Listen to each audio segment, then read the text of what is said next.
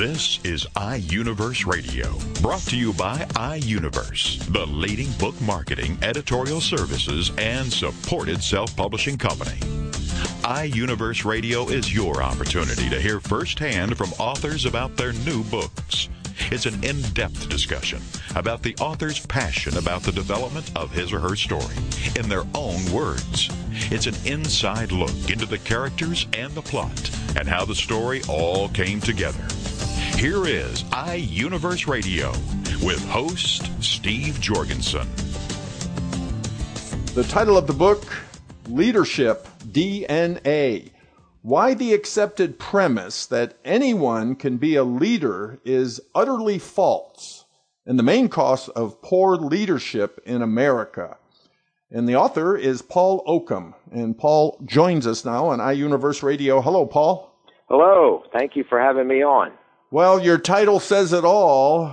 The accepted premise that anyone can be a leader is utterly false. You take issue with all these gurus running all over the world telling everyone they can become a leader, but just buy my program and you can become a leader, right? That's exactly right. That's the problem. It's big business. It's big business. As you go out on the internet and you'll see hundreds of leadership books. They just seem to be rolling off the assembly line all the time. And it's basically, as you said, it's one author or one guru after another saying they found the magic formula, the elixir of leadership, and says, here it is. You just swallow this amount, and whatever we say here, if you follow those formulas, then you will be a successful leader. And that's our problem, is that it isn't that simple. Well, before we get into why it isn't that simple, Paul, tell us about yourself. Give us your background and why you decided to write the book. Okay. Started off as went to Temple University in Philadelphia, Pennsylvania, have a bachelor's in business administration, and went into the ROTC, Army officer, for a period of time. And then when I got out, I started to work for the federal government in the Department of Transportation, Department of Interior, Department of Army, and then I ended up in the Department of Defense, and I was a human relations director for 23 years for an organization inside the Department of Defense. So during that time, obviously, you talked to a lot of folks looking for a position. You were able to analyze people's progress in different positions, and you've come up with this what you believe, and it makes a whole lot of sense. You believe that this notion that anybody can become a leader is false, but there is something about leadership. There's some key things about leadership. That's correct. I think that especially as a human resource director, what it did was give me exposure to all different levels of supervisors in an organization, variety of organizations, from team leads of small teams all the way up to large divisions with hundreds of people in it. My own organization had 105 in it that reported directly to me. So it was like a laboratory right there. You know, it was like, okay, here's all these different styles of leaders and managers, and here's the complaints that are coming in. Here's employee concerns, that are shared with the personnel department, and it's basically, okay, you can start to see when you work in the trenches with these theories that these gurus come up with that it wasn't working, that we had a lot of people well-meaning in leadership positions that weren't functioning as leaders. Well, let's start right at the bottom line, right at the beginning of your book.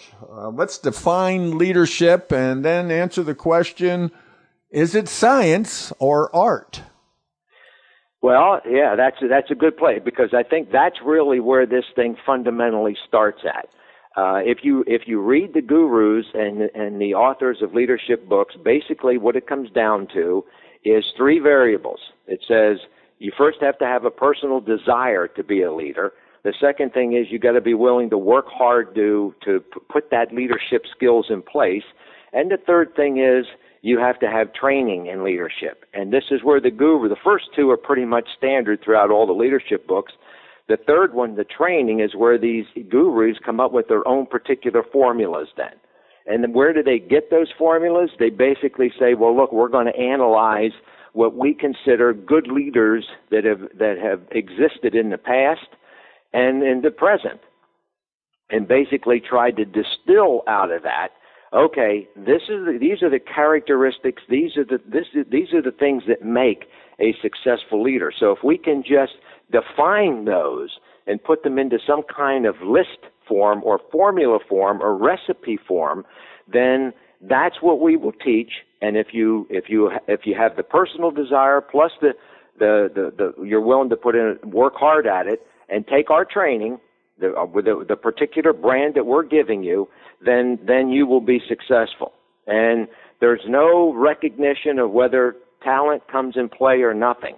It basically is those three variables, is that personal desire plus hard work plus training equals good leadership. And that's where it's flawed. Because what ends up happening is we've totally overlooked the talent piece. And I use an example, I've used a variety of different examples, but with the Olympics just recently here that we've gone to experience with, we'll use that one. There had to have been thousands of people that tried out to be on our to represent the United States at the Olympics, thousands in all the different categories. And while some people may have had enough talent to win local contests and competitions, some may be able to move up into regional, some may be able to pass state competitions and keep rising up, so to speak, as the cream would move towards the top. Then basically what ends up happening is you finally come down to that group of people who have enough talent that we believe can represent the United States in the Olympics. It doesn't mean that all the people that didn't make it didn't have any talent. It meant that they didn't have enough to be able to progress to each of the additional higher levels of competition. Right. So basically, right away, intuitively, you can tell, well, wait a minute, then leadership and talent, you have to have a fourth variable. The fourth variable has to be you've got to have some level of talent in leadership or anything else that you do in life in order to be good and successful at it. The training can enhance what talent you have, but it can't put you in. You can't put talent in you. Right. Okay? And of course you need the desire to do it and a willingness to work hard. So all of those then come together and everything then starts to make sense once we say and are willing to admit that you need the fourth variable of talent. So that's what you call your DNA talent bank account. Correct. If whether it's God-given or whether you get it from your parents, we're each born with a unique set of talents. I mean, that's it. And attributes. For example, some people will grow to 6 feet 7 inches. Other people stop at 5.5. That you can't teach height. So you're born with that attribute so if the 5.5 guy wants to say, well, I want to become a basketball player in the NBA, well, there may be a slim possibility of that, but over time, that isn't a realistic endeavor for that particular person. They're just, that is not going to work, regardless of how your ball control or anything else. So how do you propose to identify and select natural-born leaders? Well, first of all, you have to, as you mentioned a little bit earlier, you have to recognize that there's this talent, DNA talent bank account that you have. So if in fact you have, and let's just say that we'll just take for discussion purposes that it goes from 1 to 10. Because if you have 0, if you don't have any talent at all, okay, well then that's not going to show up at all in your talent bank account. But if you let's say you have a 3, and the particular position that you want to be in requires a 5. The problem with helping people and trying to identify this as to whether or not you have leadership ability is the talent bank account doesn't come with any statements. There's no statement, electronic statement, that says, well, this is how much talent you have in your bank account. So don't go and overexpend it, because if you do, then the check that you write on this new job that you're going to and you give it to the next higher level supervisor is going to bounce. If it requires a level 4 and you only have a level 2, then basically your check's going to bounce and you're not going to be an effective leader. And we lose sight of this all the time. And so we want to try, because let's say, for example, you find somebody who's over a team lead. The team has 3 people on it, and this is a team lead, and this person's functioning pretty well. Okay, well, because you can function well as a team lead over 3 people doesn't mean that you're going to be able to function as a division chief over 100 people. Okay, the talent request, the needs of that talent that you have to show is going to go up exponentially. So the question becomes then, do I have enough talent to go in and can I jump from a team lead position up to a division chief position from 3 people to 100 people? That's what we're trying to get to. That's what we're trying to measure, to say is, okay, how do we help people make that determination? Baseball has the example as far as I'm concerned. They have talent scouts, baseball talent scouts that go around and basically try to determine whether or not these kids coming up through college or working or playing ball in a foreign country, okay, especially down in the Dominican Republic, where we get a lot of our ball players from, as to whether or not these people have enough talent to make it to the major leagues. And so baseball to me serves as an example for us, for any government, any government office or business or anything else, to say, okay, well, how do we want to identify these natural born leaders?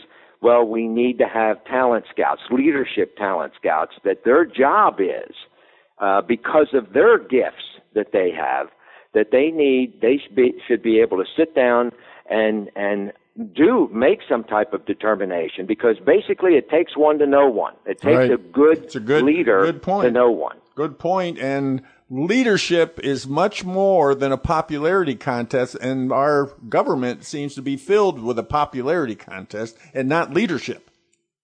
That's exactly right. Excellent point.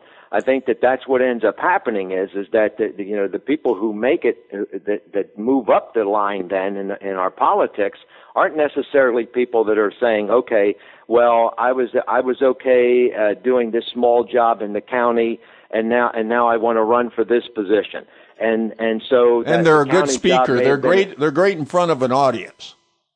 That's yes, exactly. Yeah, they're good speech givers, and they're good in front of an audience. Or they have name recognition, and typically that's the big thing that we vote on is name recognition. Yeah. It doesn't matter, about the quality of the individual. Or if I have a lot of money, it must mean that I can do about anything. That's that's true. Yeah, that's true. We seem to certainly take wealthy people and hold them at a higher level of esteem. And they may have gotten it because their parents were the ones that put in all the hard work and they inherited the business. I mean, it doesn't, and we're not really looking at a lot of those things when we try to make a determination. But your original point is well taken. These people are moving up not necessarily because of the amount of talent that they have in their DNA talent bank account. It could be from external sources. And as a result, we're getting people in these positions that shouldn't be. Well, in your book, you talk about the challenges of a new leader, that challenge to be really great at delegating, communicating, coaching. I mean, leadership is a huge responsibility, and you're the point man. Boy, you take all the heat, and not everybody, obviously very few can really be effective at being the point man. That's true.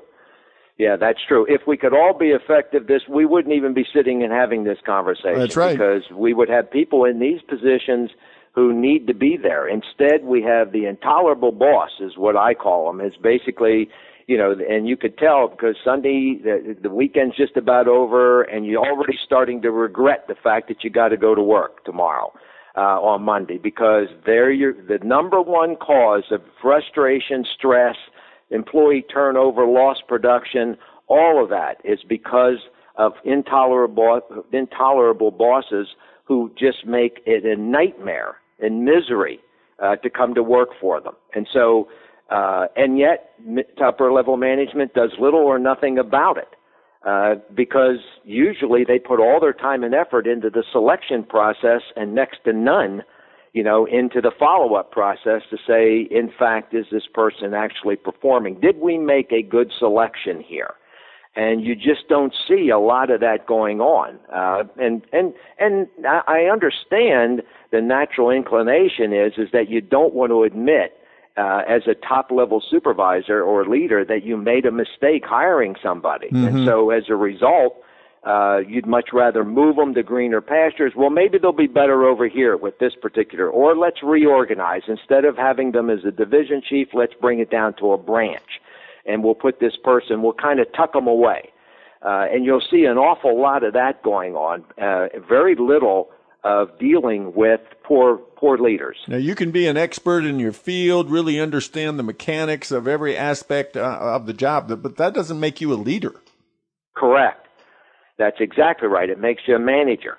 And managers are everywhere. Leaders are few and far between. Anytime you look at any field of human endeavor, it's only the very top that make it to where they are that had enough talent to make it there. Right. It's not everybody has that, so it's just one of those things. It's reality. Not just because you can lead a team of 2 or 3 people doesn't mean that you can represent us at the Senate, in the Senate, or in the House of Representatives. It doesn't compute, Paul, we have about a minute left for a closing comment. Would you please just close with talking about a career choice? Let's start teaching our kids career choices about leadership and identifying them. I think that's probably the biggest lack that we have in our education system, that there's so much opportunity for people today to choose the different occupations, but there's no laboratory, there's no classroom environment that's created to give them exposure to these variety of careers, including leadership. And leadership, to me, is the number one thing, because if you have it, if a country has it, if a corporation has it, if a school board has it, then everything seems to fall in place. If you don't have it, then everything seems to be in turmoil, confusion, and so it should make sense that the people that have the ability to influence the country and the outcomes the most, which are its leaders, we should be taking some time to develop them and give people an opportunity to experiment in leadership positions to see if it is in fact for them. Because regardless of all the formulas that gurus can come up with, the only real way of knowing whether somebody can be a good leader is by immersing them in the pool of leadership and saying swim. And see what they can do with it, because you have to be exposed to the stresses and challenges of leadership before you can say, well, this person is going to be a good leader or they're not going to be a good leader. I mean, you can take all of that and push it aside. So if we can, in our education system, if we can get kids to have an opportunity to experiment in the different things that they think are their unique skill sets, then we have a better chance of getting people into positions in their careers that basically lines up with their skills and their talents, which will make them infinitely happier, more content, and more productive. We're very well put, Paul. All I can say to everything you have said is amen. So, Paul, tell us how to get your book, Leadership DNA. How do we get it? It's on Amazon.com. It's BarnesandNoble.com, BarrettKoehler.com. Any of your favorite .coms out there, publishers, booksellers should have it. Paul Okum, that's spelled O-K-U-M. He is the author of Leadership DNA. Thank you so much, Paul, for being with us on iUniverse Radio. And thank you very much for having me on. I really do appreciate it.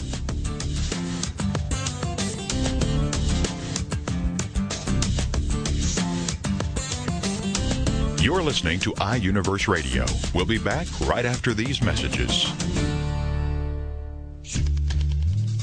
Hi everybody, this is Pete Six of Beatles and Beyond. Why don't we all come together and hear some of the tracks off the latest Beatles release on this radio station.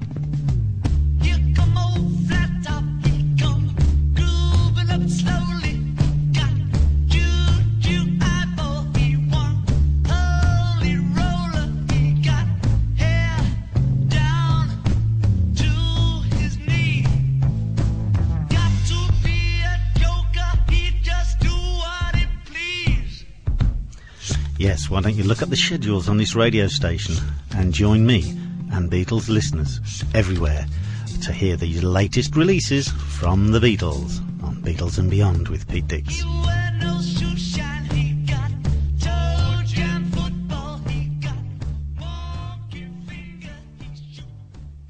Evermore, people have the means to live, but no meaning to live for. These are the words of Dr. Viktor Frankl, the inspiration for the movie Victor and I. That's Viktor and I, movie.com. And Talk Sense Radio, The Meaning Connection, with host Mary Simaluka and frequent contributor Alexander Vesley. Friday afternoons at 3, 2 Central on TogiNet.com.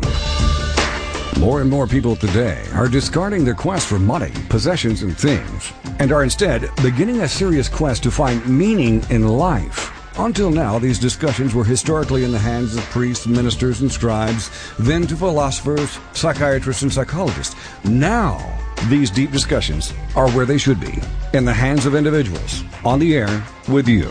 Talk Sense Radio, The Meaning Connection, with your host, Mary Simaluka, and frequent contributor, Alexander Vesley. Friday afternoons at 3, 2 Central on TogiNet.com. Welcome back to iUniverse Radio with host Steve Jorgensen. The title of the book, Ideological Bigotry, a political conservative and morally liberal Hebrew alpha male hunts left-wing vipers and sucks the political poison from their blank, redacted, of course, or beep. And Eric, as he goes by Eric, a.k.a. the Tiger Express, joins us now on iUniverse Radio. Hello, Eric. Great to be with you, sir. Well, great to have you with us. That title is fills up the whole front cover of your book. Well, you know, I have a lot to say, but unlike President Obama, my words are actually worth hearing. How did you get so fired up, Eric? Well, the fact of the matter is that I've come to the conclusion that I did research as to why the left hates the right, and they do hate our guts. It's because we exist and we breathe air. You know, I always tell people, take the word Jewish, replace it with the word Republican, or better yet, conservative. Take the words Hamas and Hezbollah, replace it with liberal Democrat. The left are verbal suicide bombers, except less warm and fuzzy. And if you're a minority conservative, such as, you know, a Clarence Thomas or a Sarah Palin or a Michelle Bachmann or an Eric Cantor, they'll try to destroy you, and the left will try to rip people to shreds if they believe in radical Christian notions such as love thy neighbor. So how long have you been doing this, Eric? I've been on the speaking circuit now for about 3 years full time, and I've spoken in 44 states, which means I've got 6 more to go, or 13 if I'm President Obama. And my goal is to end ideological bigotry in this country. Ideological bigotry, boy, it's alive and well, isn't it? Well, what we can't get the left to understand is that the right does not hate the left. I have nothing personal against President Obama. He's a good husband and a good father, and because he's such a good family man, I want to do whatever I can to help him have more time to spend with his lovely family as a private citizen in Illinois. I disagree with his policies. The difference is that the left despises the right. They hate us. They want to grind us into dust. They're nothing but bullies, and the only thing bullies understand is force, and I'm a battering ram. Why are they like that? I think a lot of it is because this is a center-right country, and they can't accept the fact that most Americans don't agree with them. So they just get more hostile, more bitter, more enraged, and they think that if they yell and scream at the top of their lungs, that the American people will want America to become France. We're not a European social democracy. We're the United States, and conservatives love America for what America is and always has been. Liberals love America for what they want it to be, and most Americans don't want that vision, so the left just tries to bully their way into getting power and implementing their vision. So you, as a Hebrew alpha male, why do you think Jews are so liberal? Well, there's a medical procedure, not just to cure Jewish liberalism, but all liberalism. It's called cranial gluteal extraction surgery. You separate the head from the hide. It leaves physical and emotional scars. Jewish people by nature, though, are always taught to empathize with the little guy. And the problem is that if a Palestinian suicide bomber has, like, dynamite strapped to their waist, they're the bad guy. Drug companies like Merck and Bristol Myers putting out new drugs that save all of our lives, those are the good guys. So the big guy sometimes is the good guy, but Jews are reflexively liberal because of their history of being downtrodden. And this is actually pathologically nuts. Jewish people have always said in the liberal community, they hate people who love them, love people who hate them. They're actually like battered housewives, except battered housewives really are innocent victims. So how do you get liberals, Eric, to argue politics without getting in the gutter? You know what? I don't even deal with the far left. I deal with the center left. The far left, I use them as a tool to try to amuse the people in the center and get those people over to the right. The far left are never going to stop hating, but center-left people who are reasonable, I just try to show them that there's nothing racist, bigoted, sexist, or homophobe about wanting to cut taxes and kill terrorists, and that the people at the IRS processing those returns, they don't know the racial or ethnic composition of the person receiving the refund. So with your determination, with your strategy, how are you going to teach conservatives to fight back against liberal bullies? The only solution to dealing with bullies is force. Now, if that force is brought on by violence, such as jihadists, then the response should be violence, predator drones, waterboarding, etc. But when the violence directed at you is only verbal, you stick with verbal. So what I would say that conservatives need to do is stop the conversation dead in its tracks the minute the liberal goes off the track. For instance, when somebody says, how in good conscience can you, and you immediately stop them and say, look, if you want to ask me why I voted for George W. Bush or why I like Sarah Palin or why I support tax cuts, we can have the conversation. But the minute you say how in good conscience you are questioning what is in my heart, you never have the right to question what is in my heart. My intentions are just as noble and decent as yours. I'm not going to assume that liberals deliberately want to destroy this country, so they have no moral right to question what is in my heart. So I force liberals to ask decent, respectful questions by teaching conservatives what the bullying code words are and not even letting the liberals utter those words. Because name calling is standard fare, isn't it? Absolutely, and it is destructive and it is poisonous for our society. Liberals like to use the word draconian, extremist. Those words are just simply anybody who doesn't agree with them. And whenever a liberal says, let's come together, let's be bipartisan, what that liberal is really telling the conservative is, shut up and agree with me. And conservatives need to explain to liberals that there cannot be a conversation until the conservative voice is given an equal moral plane. Now, this isn't your first book. Well, Ideological Bigotry came first, then I did Ideological Violency and Ideological Idiocy. But Ideological Bigotry started it off because I, like many other conservatives, was the victim of it, and I decided that we need to fight back, because if we fight back against liberal bullies, there'll be a better country, and liberals and conservatives will benefit. How do you think we can get more young people involved, really involved as conservatives, even as Republicans, though sometimes I wonder about Republicans being conservative? The fact is that young people by nature are not born into this world liberal hippies. Young boys are future neocons. They play with G.I. Joes. They watch movies like Rocky and The Expendables and Rambo. Okay, but what happens to these young boys is that anytime a young boy starts spouting idiocy like the wetlands or global warming, chlorofluorocarbons, any leftist nonsense, it's because there's a young girl that he's trying to get a date with. That's it. So what we need to do is get to the young girls, because the boys they're easy. They always do what the girls tell them to do, and that does not change as we get older. Good point. So we need to explain to these girls, and some of them are dumb as a bag of rocks because they're the daughters of people who bought pet rocks in the 1970s. Some of these girls, we need to show them that on 9/11, the terrorists murdered thousands and thousands of trees. They also butchered bunny rabbits. So once we show them the dead flora and fauna, okay, now we've got the environmental activists and the animal rights activists on our side.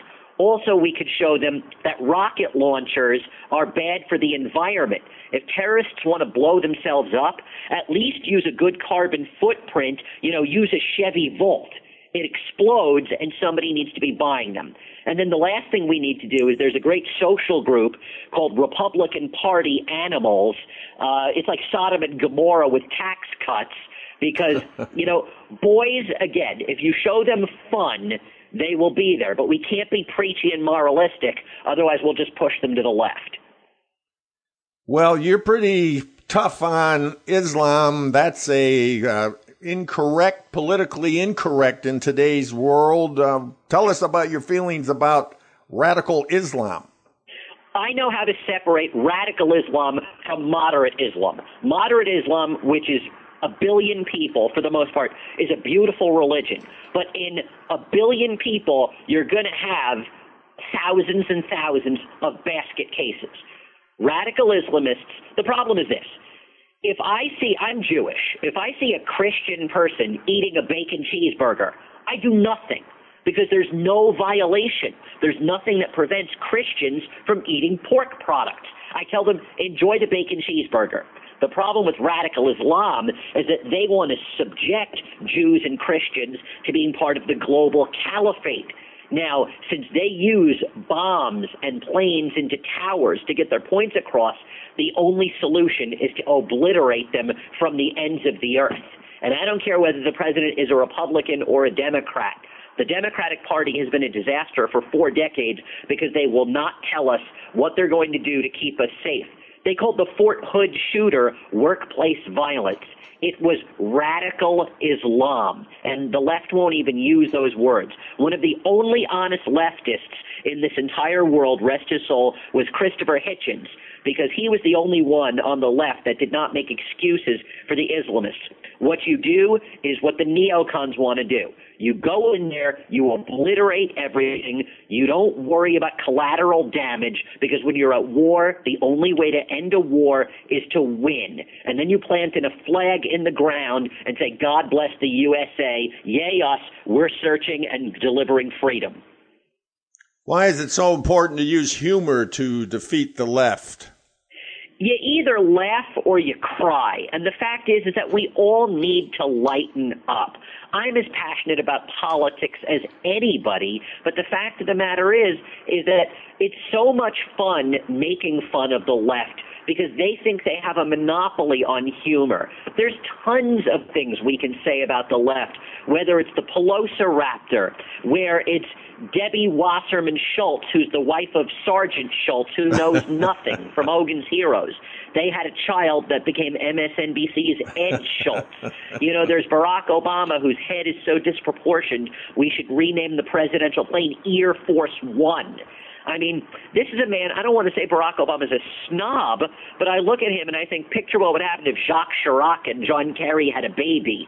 But then I realize that's going too far because it's one thing to say somebody's half black, but to say they're half French is unforgivable. Obama's not French. We need to make fun of the left because they are so pompous and so full of themselves that they need to be hoisted on their own petard, and humor is a powerful weapon to do it. And you still see supply side tax cuts will always be a good policy. It worked when John F. Kennedy did it. It worked when Ronald Reagan did it. It worked when George W. Bush did it. People love to complain about the Bush economy. The Bush economy was fantastic. They just said, but in 2008 we had a crash. Well, yeah, in the Clinton economy we had a crash in 2000. Stock market dropped by 90%. It's called the business cycle. It is never going to go away. But tax cuts actually work. When you raise people's taxes, they leave. People are fleeing California. The best hope now for California is that the earthquake makes us part of Russia, and, living under Vladimir Putin will be less oppressive than living under Nancy Pelosi, because at least Putin can keep the streets clean. The best job creator for Texas is not Rick Perry. It's California Governor Jerry Brown. Cut taxes, kill terrorists, and you'll have a better world. A lot of talk today about gun control. What do you think? I think that if we really want to reduce the supply of illegal guns in America, then tell Attorney General Eric Holder to stop gun running. How can we have gun control legislation when the top law enforcement officer is up to his eyeballs in a Fast and Furious scandal? Mexican children are dead because of Eric Holder's Fast and Furious program, and whether or not Barack Obama ordered the program, we need Eric Holder to tell the truth. Other things that we can do, public schools are where children go to die.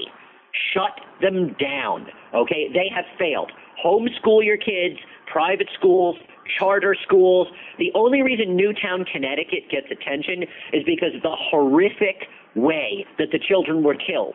But every single day, children are being killed on the way to school, whether it's due to drugs, whether it's due to guns, whether it's due to bullying. Our public schools are laboratories of death.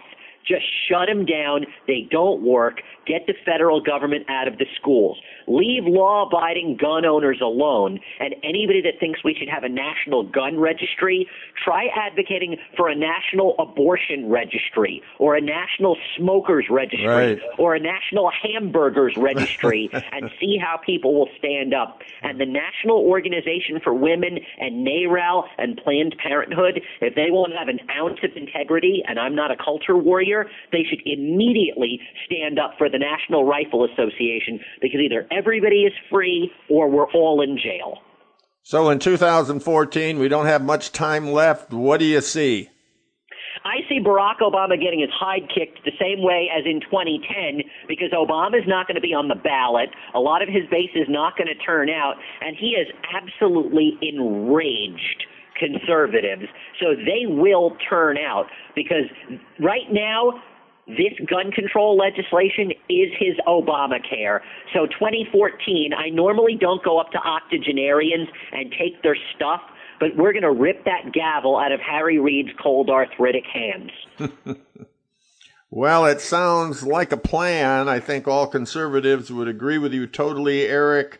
Eric, a.k.a. the Tiger Express, Ideological, Bigotry. Tell us how to get your book. Sure, and my real name is Eric Golub, G-O-L-U-B, in case anybody wants to send me hate mail or death threats. I publish my column every day at the Washington Times Communities, or you can go to my site, the Tiger Express, www.tyg,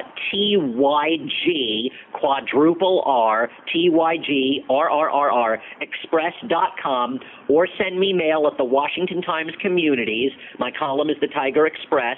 Contact me, and I will send you signed, autographed copies of Ideological Bigotry, Ideological Violence, and Ideological Idiocy, and read my Tiger Express column at the Washington Times Communities. Thank you, Eric, for being with us on iUniverse Radio. If I'm still allowed to say in America, sir, God bless.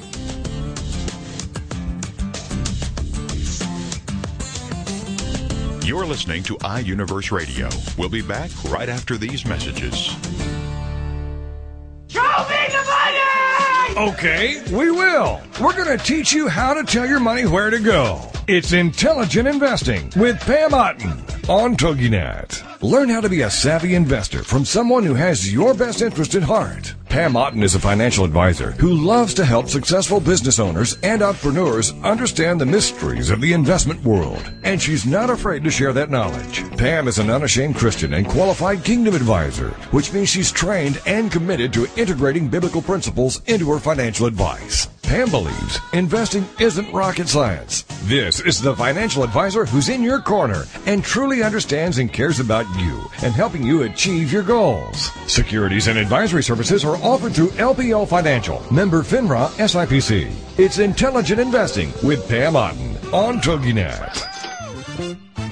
Connect with Juliana and connect with what lies beneath. Friday afternoons at 4, 3 Central on TogiNet.com. Juliana is a marriage, family, and child therapist who wants people to connect. Connect with what lies beneath, those truths and answers. And through her counseling practice, she has helped others find their personal power and fulfill their dreams. And she wants to do the same for you.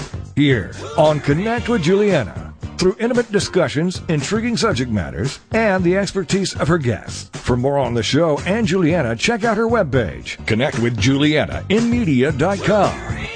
Juliana will cover it all. Nothing is off limits. She wants to know what matters to you. Make the connection. Tune in to TogiNet to connect with Juliana to find out the facts that could be hidden beneath the surface. Connect with Juliana on TogiNet to make a quality connection in your life. Friday afternoons at 4, 3 Central on TogiNet.com.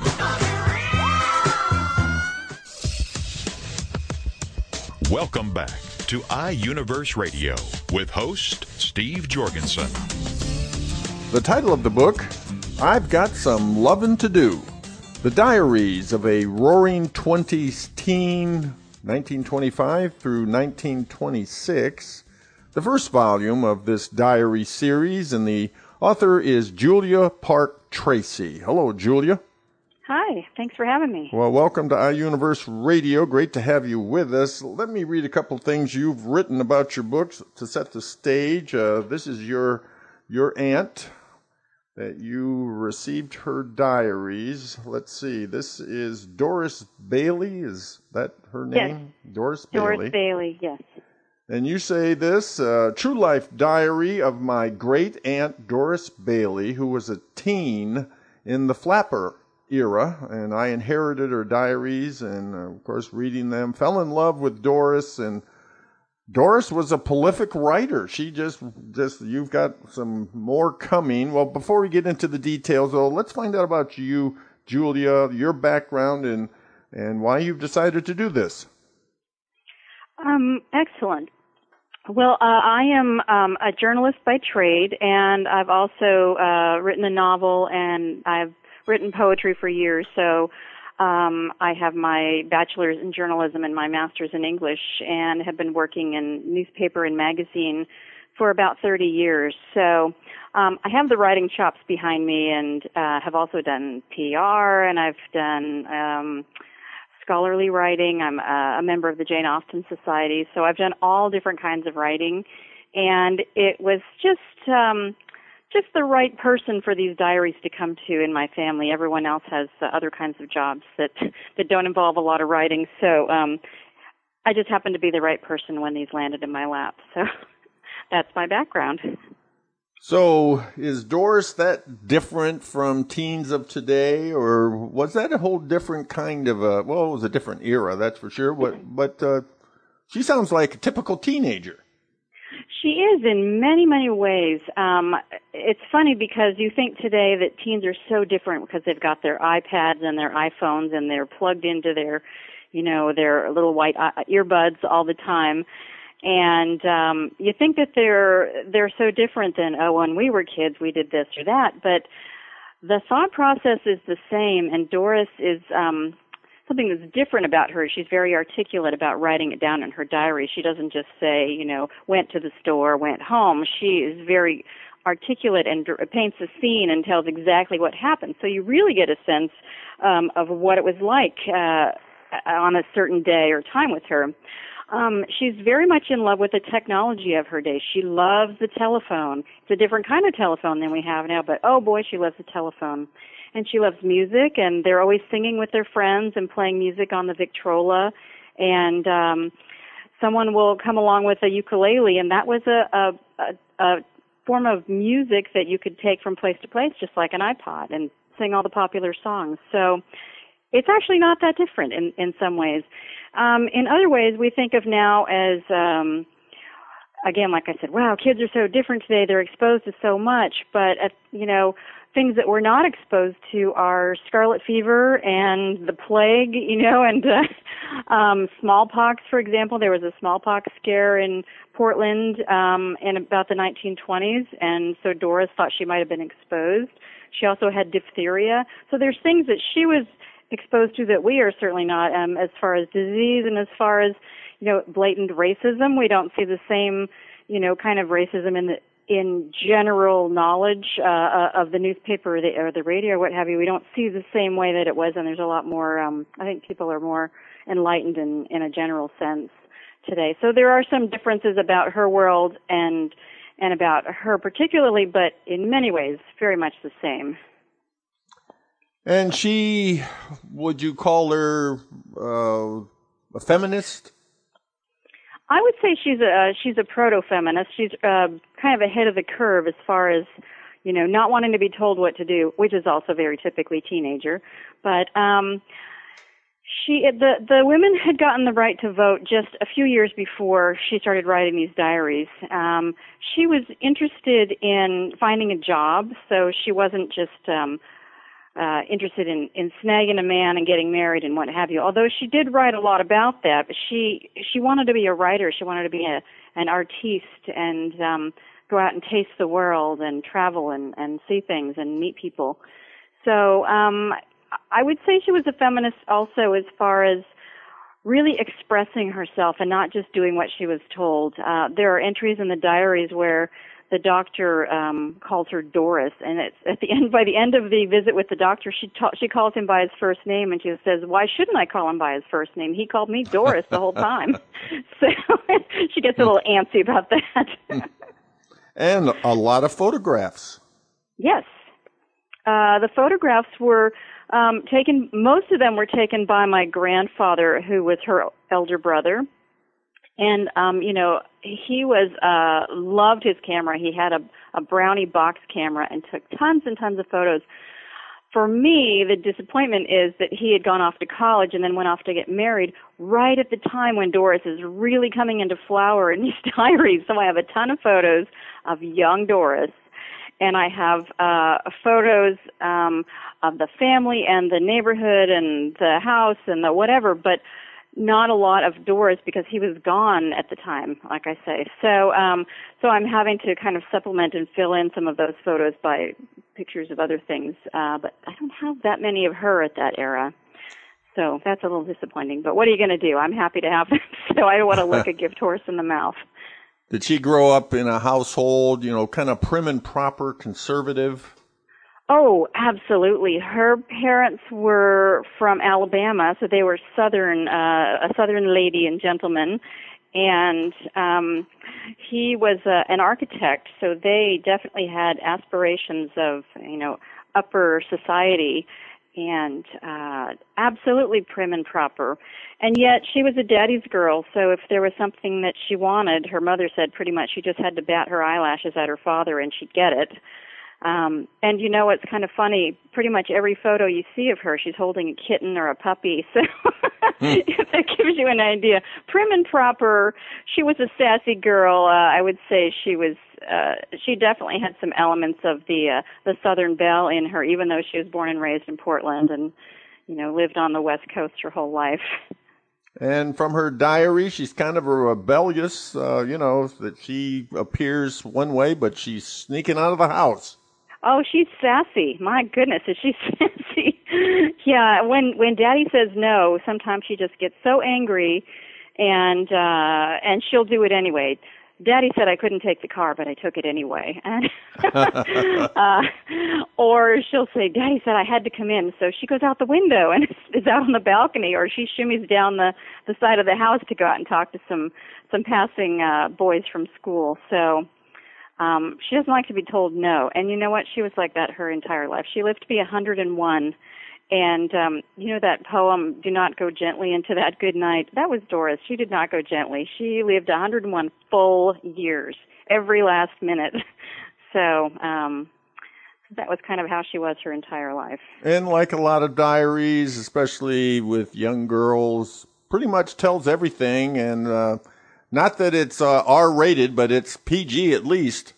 It's definitely PG. It's interesting to read because she's very truthful. She doesn't hold back. Although, it's colored by her own perspective, of course. She can be very naive or very youthful in her perspective, of course. But, yeah, she's kissing and she's sneaking a little bit of whiskey, and she doesn't mind kissing 1 or 2 boys in a night and 2 or 3 more the next night. She doesn't have a problem with that. And, the 1920s were like that. So looking back and seeing them as a prim and proper time, the 1920s were really not. They were kind of like the 60s in some ways. They were very much about finding love and romance and letting go of kicking the traces off the Victorian era and the Edwardians, and, pulling up your skirts and showing off your bare skin of your arms and your neck, and all kinds of things changed. It was definitely an era of change, and she reflects that, I think, by being so free-spirited. And also just telling it like it is about how she gets her heart broken. Oh, yeah. She does get her heart broken. She gets her heart broken once or twice a week. Once or twice a week. Seems like. Yes, and of course her schemes and her dreams. What were some of her dreams? Oh, well, she wanted to be a writer. She also had, she fantasized a lot about her white knight, coming to sweep her off her feet, her gallant cowboy, her dream man. So she had a lot of dreams about that, but she definitely wanted to write, and she does take off on flights of fancy in her diaries, about sailing or about horseback riding or about the moonlight in the desert, or her perfect evening with the man of her dreams, or a cottage by the seashore. So she does write very picturesque vignettes of these things, and it's very charming to read. So she, as you call her, catty, snarky, feisty, and it's hilarious to read. It is. She's, that's the funny thing is, I knew her my whole life. I knew her for almost 50 years before, when she passed away. And I always thought her amusing, but not so much a knee slapper because she was so feisty. When she's younger, she's so ingenuous in some ways. She just says these things in her diaries. And I was laughing out loud every time, every page. And I started posting things on Facebook because I thought they were so funny. And my friends were laughing and saying, "This is hilarious. What is this?" And that's actually how I ended up making her own Facebook page and her own Twitter feed. And then the book was born really kind of out of popular demand because she was so funny and people were laughing at her charming expressions and her snappy little comebacks. It's pretty funny to read. What do you think about keeping a diary? Oh, don't leave a record if you don't want someone to read it. I would say it's not really useful to leave a diary if you're just going to record the weather and how much you weighed or, something like that. My grandfather kept diaries in these very small kind of 2-by-3-inch little tiny books, and it's got all these abbreviations and no real substance to it as far as, I guess scientifically it's useful to know what the temperature was, that day in 1908, but it doesn't have the appeal of full out scenes and dialogue and what you were wearing and all that, the way Doris explains it. So, for myself, I did keep journals for years, but when you look back at them, pretty much all they said was, "Woe is me. Will I ever be a writer? Life sucks." That's pretty much I could sum up about 10 diaries in 3 sentences. So I made them go away. I disappeared my diaries at one point because I thought, I just wouldn't want my kids to have to read that. So I'm of mixed feelings. Yes, they're great if they're somebody else's. Mine, yeah, I'm not going to do it. So. Well, it sounds like she may have changed her mind because she stopped writing her diaries when she got married. She stopped writing when she got married, and she started up again after her husband died. That was a 40-year silence. Now, Actually, what I should say is I don't have the diaries for when she's married. Maybe she did keep them. Maybe she also disappeared those diaries. I don't know that, but she didn't have children, or they didn't have children together, and I think they were so much bonded to each other. They talked so much that she didn't really need the outlet. That's kind of where I am right now. At first I thought, well, she must have burned them. They must have been full of all kinds of stuff about my uncle or what have you, but no, I think that they were just so closely bonded that, you know, she didn't need the other outlet. And after he died, she was so sad, and it took her a while to get up and running again. And then she became an activist again and did all kinds of fun stuff for the next 25 years of her life. So we've got this first in a series, which is about the 20s, and then what are the other ones coming out? What will they be focused on? So the first one is 1925 and 26. The second one, which is due out this September, also coming from iUniverse, is called Reaching for the Moon, and it's the years of 27 to 29, and you start to see the effects of the world. The financial crash of October 29 definitely hurts their family a lot. Her father was, as I said, an architect and in real estate venture, so he was hit terribly hard, and that definitely affected the family. So the upcoming book is more of the 20s. Then we start the 1930s, and Doris was kind of a debutante. She went off to college, and so the third volume, which is also underway, is called The Sweetheart of Sigma Chi. These are all named for popular songs of the time. And then she went to Reed College. I've got a book settled coming about the Reed years, which is 1935 to 38. She went to San Francisco and was in San Francisco in World War II, so there's 1 or 2 volumes there. And San Francisco in the 1940s was a pretty fabulous place, so there was all kinds of stuff going on. She worked at the World's Fair in 1939 in San Francisco and then got involved with the Red Cross during World War II. So there's some really rich and evocative writing from her in those years about, you know, Pearl Harbor and what's happening in Germany, and I mean, really, really wonderful. What I'm writing now in the 1920s from Doris, what I'm transcribing, is very charming and youthful. It's much darker and much more mature and interesting when she gets later into the 30s and then into the 40s. So hang with it. There's a lot more coming, and it's really lovely. A lot more coming, and more photographs too? Yes, there are definitely more photographs. Again, I don't have a huge number of Doris herself, but of the things that she's talking about and the places she's been, to really give a glimpse back at it. I think there's a wealth of material out there, and if I get it in the right order, I think it should definitely enhance the diaries so you can see what she's talking about.